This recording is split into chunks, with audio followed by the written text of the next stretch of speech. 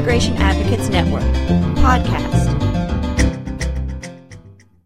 Hello, everyone, and welcome to today's podcast on the merits and drawbacks of immigration options for unaccompanied children. My name is Peter Bogdanich, and I'm an AmeriCorps Vista working with the Immigration Advocates Network. In my role as Ian's Immigrant Youth Resources Coordinator, I am the administrator for the Unaccompanied Children Resource Center, an online tool that provides free legal resources and information for immigrants and advocates. I also help build partnerships with organizations that work with immigrant children and develop trainings to assist the advocates representing them. Today's podcast will focus on examining two different immigration options for unaccompanied children, Asylum and Special Immigrant Juvenile Status. Today I'll be speaking with Claire Thomas, the Director of Trainings at the Safe Passage Project, an organization that works to address the unmet legal needs of indigent immigrant youth living in New York by providing them with basic advice and assisting them in finding pro bono counsel. Claire, thank you for joining us today. Could you describe the Safe Passage Project and the work you do there? Thank you so much, Peter. I'm delighted to be here. So my name is Claire Thomas, and the organization I work for, Safe Passage Project, is a nonprofit that's housed at New York Law School in Manhattan. And what we do is act as a pro bono clearinghouse for unaccompanied children who are in removal or deportation proceedings at the New York Immigration Court.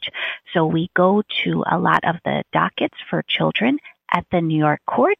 We ask all the children if they have a lawyer, and if they don't have a lawyer, we ask them if they'd like to speak with us for free.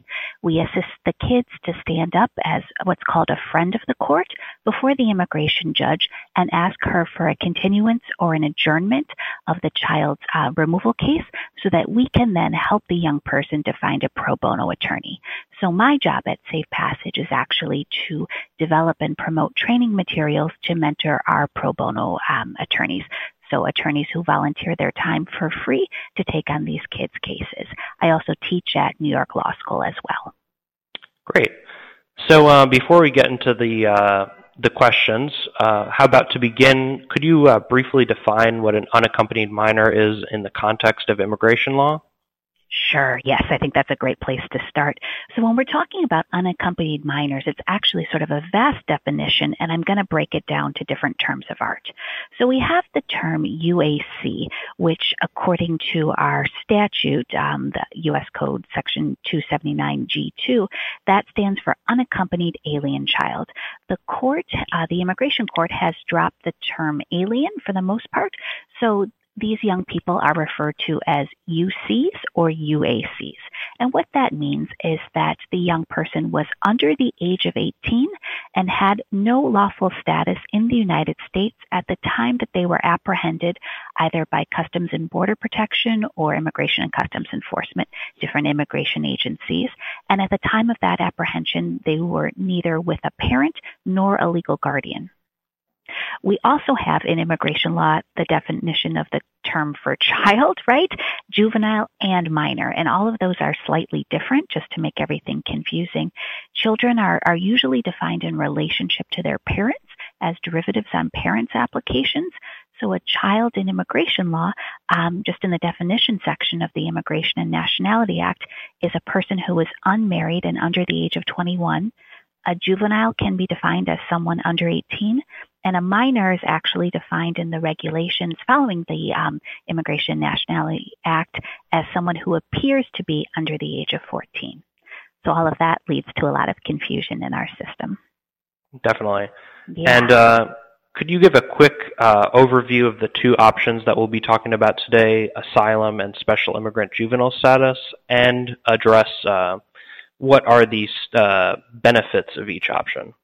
Sure. So asylum is an immigration benefit and a form of relief from removal for a person who is unwilling or unable to return to her home country or her country of origin because she suffered from persecution or she fears persecution on account of her race, religion, nationality, membership in a particular social group, or political opinion. So to be eligible for asylum, a person must also show that his or her government of that country of origin is unwilling or unable to protect her and that she cannot safely relocate to a third country. She also needs to not be statutorily barred from asylum. There's certain elements that would prohibit someone from being granted asylum, and that she merits a grant of asylum in the adjudicator's discretion. So in general, that's asylum. The other form of immigration relief we're going to be talking about today is Special Immigrant Juvenile Status, or SIJ.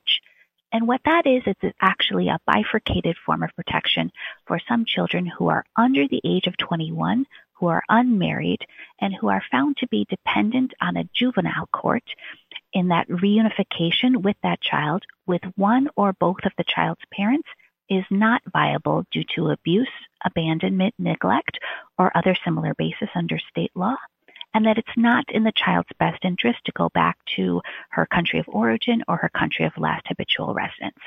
So Special Immigrant Juvenile Status actually does involve the state court. We call it a juvenile court, but that is a state court, as well as immigration law. It's unique in that aspect. So in terms of both of these options lead to lawful permanent residence or a green card and put the young person on a path to citizenship. For asylum, after 1 year of being an asylee or someone being granted asylum, you can apply for lawful permanent residence. And for Special Immigrant Juvenile Status, you can also apply for lawful permanent residence. The timing for that has gotten a little bit fuzzy lately in terms of a backlog that I think we're going to touch on a little bit later. But in general, those are the immigration benefits for both of those options. In your opinion, why do some attorneys who are representing unaccompanied children rush to pursue Special Immigrant Juvenile Status rather than asylum claims? In my opinion, I think a lot of times the attorneys rush because the young person who is eligible for Special Immigrant Juvenile Status is by definition a young person who is not living with one or both of their biological parents.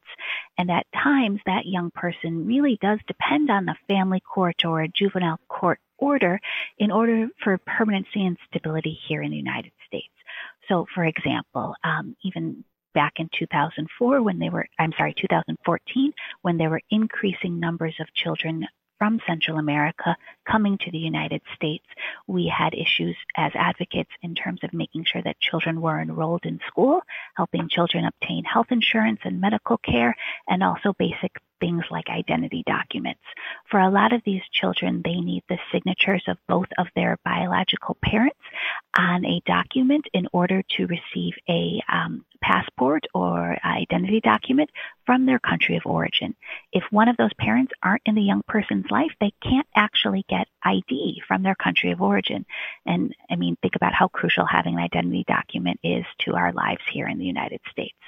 So my opinion is that attorneys often rush because those documents are really important for the child to be able to live as a young person here in the United States, to be able to have clarity about who can help the young person make really important decisions in his or her life, and clarity in terms of all those things, including obtaining medical care, obtaining school enrollment, and also for sure identification.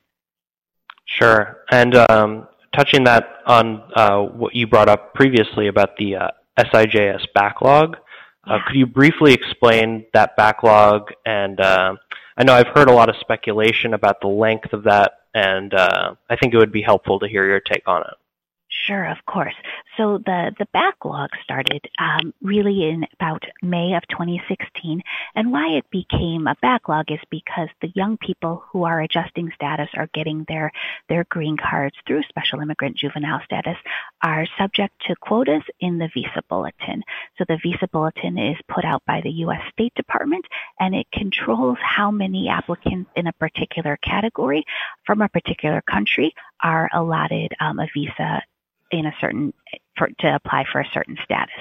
So young people in Special Immigrant Juvenile Status are actually in the employment-based 4 category. It's called EB4 on the Visa Bulletin. And what happened is that there are certain numbers of visas in certain categories available for people from certain countries. So when there are a lot of people from the same countries applying for the same type of benefit, there creates a backlog in this Visa Bulletin system. So in the special immigrant category, it's not just special immigrant juveniles. There are other special immigrants as well, other people who fit into that category, but there are about 9,940 total special immigrant visas that are allocated annually by Congress within our visa bulletin.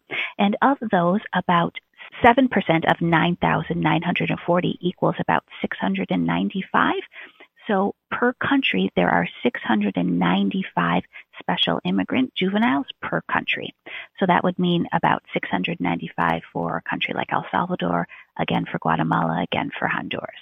So this isn't a problem for people coming from other countries, but it becomes a problem when the majority of the applicants are from the same three countries.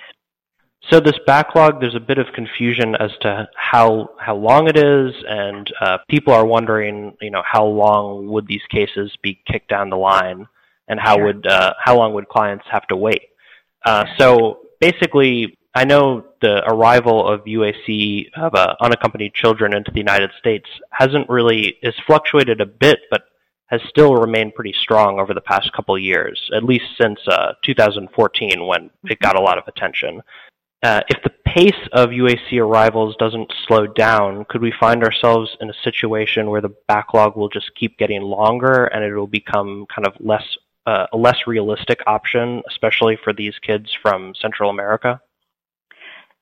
Yes, I think the backlog could for sure keep getting longer. It does not appear that there's going to be additional visas allocated really in any immigration category right now. So unless that changes, if increasing applicants are applying in the same categories, for sure, then that backlog would increase. The interesting part is that there's backlogs in so many areas in our immigration system that this isn't anything new in immigration land. For advocates, sadly, we're used to having our clients unfortunately have to wait, sometimes for years, in order to receive an immigration benefit to which they might be eligible.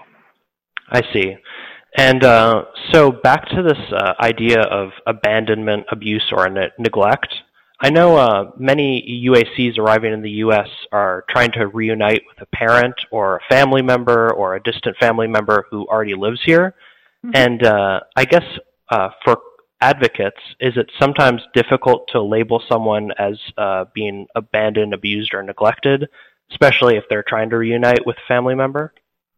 Sure, I think that's a great question. I think it really depends on the individual circumstances of that young person's life, where not everybody is eligible for special immigrant juvenile status for sure. But there are definitely young people who have been abandoned and are reuniting with a parent for sure here in the United States, but have been abandoned by the other parent and continue to be abandoned by the other parent as well, or sadly abused or neglect. Some element of that as well. In terms of young people resisting being labeled, sure, I think it's very difficult for anyone to speak badly of their parents, no matter how horrible their parents treated them, is something that we as advocates working with children, especially children from the cultures that we deal with, have seen. So what we do is talk to the young people about what the standard is under the law of a particular place, and then talk about how either the care that their parents provided either fit that standard or did not fit that standard, where we explain to the young person that we're not trying to judge their parents and their parenting style and what happened, but we're trying to see if what went on, if what happened back in the home country actually fits these definitions of abuse, abandonment, neglect. Sure. And I guess my next question is this: does this often pose a dilemma for advocates who are trying to represent UACs? Maybe they see special immigrant juvenile status as a kind of more fast-track approach or an easier approach for their clients, but it doesn't always fit with their kind of life experiences? Sure. I think for a lot of advocates, perhaps saw it as a fast-track approach, but now it is not necessarily any faster than an asylum case. For me, in terms of as an advocate, and I also teach, what I try to teach and what I try to help other lawyers to learn is that all other asides being equal, meaning that the client is eligible for both special immigrant juvenile status and asylum, it's actually the client's choice in terms of what form of legal relief to pursue, or if resources are there, to go for both. And there's a lot of other factors that aren't necessarily legal that go into which route to take. For example, the idea of trauma, which is so present with the young people that we serve, where perhaps a case in family court might be less traumatic for that young person than testifying and retestifying to the horrors that they experienced before the asylum office, and then if that case is referred to immigration court, to immigration court. Another is access to public benefits as well, where that's very, very important. And the benefits that a young person who was granted asylum might be eligible for are so much more robust as opposed to through special immigrant juvenile status, that should also be part of the attorney's counseling for the young person as well. I see, and I think that takes us into our my next question, the next section of the podcast. So now that we've addressed some of the pros and cons of special immigrant juvenile status, we should probably do the same for asylum. Sure. And so why, in your opinion, do some advocates see asylum as a less appealing option for UAC clients? Sure. I think they see it as less appealing, perhaps sometimes because there's a lot of work involved in an asylum case, and also the idea of, for a lot of the advocates are new to immigration law, and asylum might be a bit daunting to them as well. So I think those are some reasons why perhaps asylum might be a little less palatable. But in terms of how we try to mentor our pro bono attorneys and work with our law students and other lawyers, is the idea that children's cases in our asylum law system, while held to the same standard, they are adjudicated a bit differently. I see. And how long does a child asylum case usually take from beginning to resolution? Sure. So that's a great question, and one I wish I could answer with a specific number, but it changes all the time. With the children that we work with, they're in removal proceedings, which are effectively deportation proceedings at the immigration court. Because they have received that designation of being a UAC or an unaccompanied child, they're able to have their asylum case heard at the asylum office, which is part of USCIS, the United States Citizenship and Immigration Services, as opposed to a adversarial proceeding in immigration court in the first instance. So typically, we would say about 6 months of preparation for an asylum case, but that really depends on how quickly the attorney or the advocate can build rapport with the child, if a mental health or physical evaluation is needed, if expert testimony is needed, if one needs to obtain documents from the home country, all of those factors go into place. And then when we talk about the asylum office, where these children's cases are going to be heard, even though they're in removal proceedings, there are lengthy delays in the asylum office procedure. The children are lucky to a certain extent because their cases go to the front of the line. However, because of increased arrivals, asylum officers are detailed to the border, so there are a lot less asylum officers able to work on these cases at the asylum offices. Instead, the asylum officers are hearing credible and reasonable fear interviews from adults detained at the border. So you have a lack of resources, quite frankly, which leads to some waiting right now at both of the asylum offices here that we work with in the New York area. Sure. And I know you mentioned that these unaccompanied children are usually in removal proceedings. Yeah. And I was curious about the so-called rocket dockets that in 2014, the administration, as kind of a response to this crisis, set up these rocket dockets specifically for unaccompanied children and adults with children. Yeah. And so I was kind of curious as to whether that does that add pressure to the advocate as to choose a specific path, or I think what has your experience been? Sure. My experience is that it depends, but typically there is pressure to file something, and that something would be a petition for relief, either to start a petition for guardianship custody or a type of state court procedure as the prerequisite for a special immigrant juvenile case, or to file an asylum case. And I appreciate that the court wants to move these cases along, but the other side is that it does take time to build rapport with a young person, because, quite frankly, a lot of these kids have been through a lot of trauma. And in order to be able to testify and to be able to talk about what they've been through, sometimes it does take time. So the courts that we work with here are very generous in granting continuances and allowing advocates the time that they need to a certain extent to make sure that their young clients are able to present, the best case possible. In other areas of the country, that might not be the case. I think in the last response, you mentioned that child asylum cases are held to the same standard but are adjudicated differently. And I was kind of wondering what that, I've read a lot about this, but I wasn't able to really comprehend exactly what it meant, especially in terms of the liberal benefit of the doubt, as it's put, and how that affects the case in practice. Sure. So children still have to meet the same definition of asylum that I articulated earlier, right, as adults. They have to prove that they meet the definition of a refugee, which is what the whole idea of fear and the whole meeting the definition of asylum is. They also have to prove that they're not statutorily barred from asylum and that they merit a grant of asylum in the adjudicator's discretion. Where they their cases are more fortunate is that they're able to have what we call two bites at the apple, where they are able to have their case heard at the asylum office, and then if the case is granted, super, then that's the end of the road in terms of being granted immigration relief. But if their case is not successful at the asylum office, then the case will be referred to immigration court. So the child would have a chance to review de novo, which means, to begin again the young person's case in immigration court. So at the asylum office actually has guidelines recognizing that children may be unable to express subjective fear in the same way that adults can. And so allowing objective evidence to establish the fear that the young person is trying to express.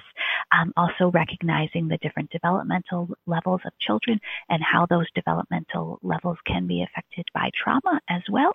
Recognizing that harm of child's caretaker or family member on account of one of the protected grounds like race, religion, membership in a particular social group, nationality, that could also be persecution of the child if the child is dependent on that person for care. So that the harm that the child fears or that the child actually has suffered, it could be relatively less than that of an adult, but the child still could qualify for asylum. What we're talking about here is the idea of this persecution and this harm must be looked at through the eyes of the child who suffered it. I see. And another thing that I was curious about regarding asylum was most of the children, the UACs arriving from Central America, are escaping kind of gang recruitment or gang violence in their home countries. So my question was, does a successful UAC asylum case need to show that the client somehow stood up to a gang in some political way, and how successful have those arguments been? Okay. So some cases do involve gang recruitment. Some cases don't. Quite frankly and quite sadly, a lot of the cases of the young people that we meet involve some sort of family violence or domestic violence. We do see young people who are also persecuted on account of their race, which for the kids from Central America is often their indigenous background. And we do see young people who are persecuted on account of their religion as well. Being too religious in an area where the gangs are in control and that they are challenging the roles of society, right, because of their religion. So to go back to your question in terms of more gang-based cases, the idea that children can hold a political opinion is something that is a bit hard for everybody to come to grips with, but is actually something that we see a lot, where the gangs have become, quite frankly, the de facto government here in the countries that we're talking about, that the governments are broken and that the gangs are acting as state actors, and that the children saying that they don't want to be part of the gang, the girls saying that they refuse to become the gang members' girlfriends, that can actually be a political opinion. We have children who are targeted because of their parents' political opinions, so the idea that that's imputed or actual, but the idea of political opinion can be broadly defined. For as you were saying in terms of asylum, as coming from political, background, asylum law law comes back from after World War II, right? So it comes back from about the 1950s, and then actually was codified in our law domestically in the United States in 1980 with the Refugee Convention. And it's changed a lot since then in terms of who can be the bad guys, right? Who are those state actors? And our asylum law does recognize the private actor as a persecutor if the government of that country is unable or unwilling to control him or her. So in cases of domestic or intimate partner violence, of family violence, when the governments of the country cannot control that persecutor, when there is the abuser, when there are no resources for survivors of domestic violence, when there are no child abuse centers, when the police look the other way and say that that's a family problem and that we don't get involved with cases like that, that turns out to be an asylum case for the young person as well. So to summarize, there's a lot of different ways in which the children from these countries actually can qualify under the law as it stands now for asylum in the United States. I see. And so I have read about some circuit courts around the country judging asylum cases more stringently than others. And what are your thoughts on that? What have you experienced? Are the courts in certain parts of the country more strict or more lenient as far as child asylum cases go? Yeah, in terms of our immigration court system and how asylum cases in general are adjudicated, there's the idea that this whole system of what we call refugee roulette, right, where it depends on who your adjudicator is and who your judge is as much as it does what are the facts of your case. And that's the sad reality of the system that we have in place. And a lot of scholars have done research and published all kinds of studies about that. So that we have, quite frankly, as fact at present. To my knowledge, there have not been formal studies specifically on kids' claims in terms of how those are judged and how those are adjudicated. To be frank, there are not a lot of published decisions on young people's asylum claims at all, whereas if the case is granted at the asylum office, that opinion is never published. It's only cases that would be in immigration court, and not all cases are published. Only some cases are published. So you don't actually know. I see. So now I think we should turn to some of the ethical dilemmas that are kind of inevitably part of representing unaccompanied children. So I know we've been talking over the last few minutes about the differences between asylum and SIJS and how the advocate can kind of like see the merits or drawbacks of either option. But ultimately the decision is up to the client. And my question is, how do you communicate to a child client the role of your job effectively, especially the fact that that you are their advocate and they ultimately make the decisions? That's another great question. For a lot of the young people that we work with, and young people in general, they really haven't had a lawyer before, haven't had an attorney before. So it takes quite a few conversations with the young person to identify yourself and what your role is, and sort of help to combat all the assumptions that are there about who attorneys are and what attorneys do. In a lot of cultures, attorneys are just for rich people, or attorneys are only for adults, right? Or people from different ethnic groups that they could never afford an attorney. So to make sure that young person understands that your role is there as an advocate, as an attorney, understands what the idea of confidentiality is, and understands that you actually work for them. It takes a little bit, but when it starts to click with the young person, we find it be very empowering for the child of the idea that this attorney or these attorneys they're on my side, right? They work for me. So in general, it's something that takes a couple different conversations with the young person, but it does work out in that we're able to communicate our role to the young person and work as a team. Sure. I think that wraps up most of the substantive questions that I have, but before we wrap things up, are there any places where listeners can learn more about the Safe Passage Project or related efforts to support UACs in New York? Of course. So at Safe Passage Project, we have a website, which is www.safepassageproject.org, and we have a lot of information about our organization, also resources. We have a lot of resources online explaining special immigrant juvenile status, asylum, also U and T non-immigrant status, and other forms of immigration relief for which young people and people in general might be eligible for, as well as training videos and items like that. And there's also a lot of other great organizations. Here in New York, we have KIND, The Door, Catholic Charities, Community Services, CALA, which stands for Central American Legal Assistance, Human Rights First, the Legal Aid Society, are all of the resources and organizations here in New York City. And then throughout the country, we have the American Immigration Lawyers Association, we have Clinic, we have a lot of great resources as well through the American Bar Association in order to find more help in working with young people.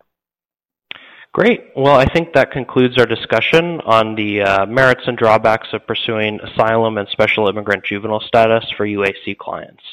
I want to thank Claire again for volunteering her time and expertise to help explain this complicated issue, and all the listeners for tuning in.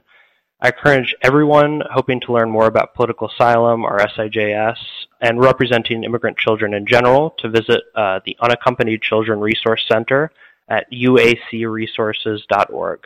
This site, developed by the Immigration Advocates Network in partnership with the American Bar Association, provides free legal resources for unaccompanied children and attorneys who want to help.